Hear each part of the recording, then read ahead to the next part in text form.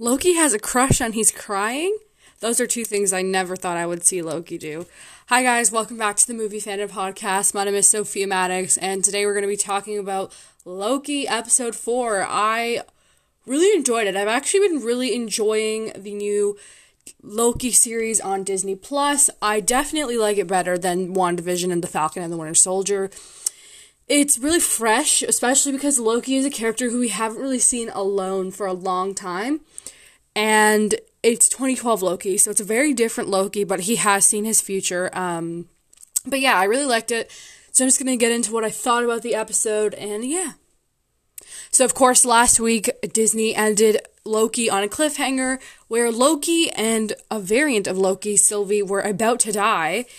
But they survived, of course, because they're the main characters of the show, and they are back with the Timekeepers, and stuff is about to get real. So, they obviously are in big trouble, and, there's this whole drama thing, and it kind of seems like Loki's having a crush on himself, which sounds really weird saying that out loud, but yeah, he looks like we're gonna get a relationship between Loki and Sylvie is also basically Lady Loki, so yeah, that's not weird at all.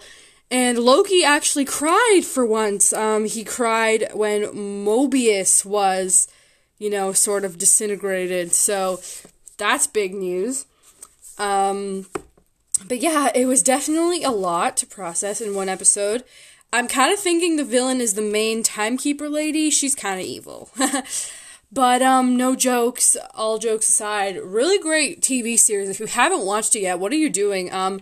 I think it's going to be really important to the MCU, and I'm dying to know who the real Timekeepers are, because they are crazy, and when Sylvie chopped their head off, they're still alive, so that's really insane, that's really weird, so I'm just questioning all of that now, so that's what I want to know next, and, I also have a No Way Home update for you, so apparently, I don't know if this is confirmed or anything, but a fan claimed to have met Tobey Maguire and took a picture with him and asked, but there was with a picture, so it seems pretty legit, and apparently this fan asked Tobey if he's going to be in No Way Home, and then Tobey winked and smiled, and in fan language, that means, yes, he's going to be in No Way Home. Now, of course, this is not confirmed, but this fan claims to have met him, and maybe we can rely on this source, maybe we can't, but there was a legit picture, and Tobey is known to be in New York right now,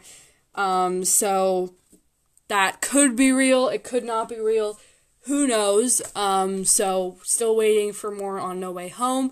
Of course, Black Widow's coming out soon. I'm super excited for that, definitely really excited, so I'll be doing lots of stuff on Black Widow.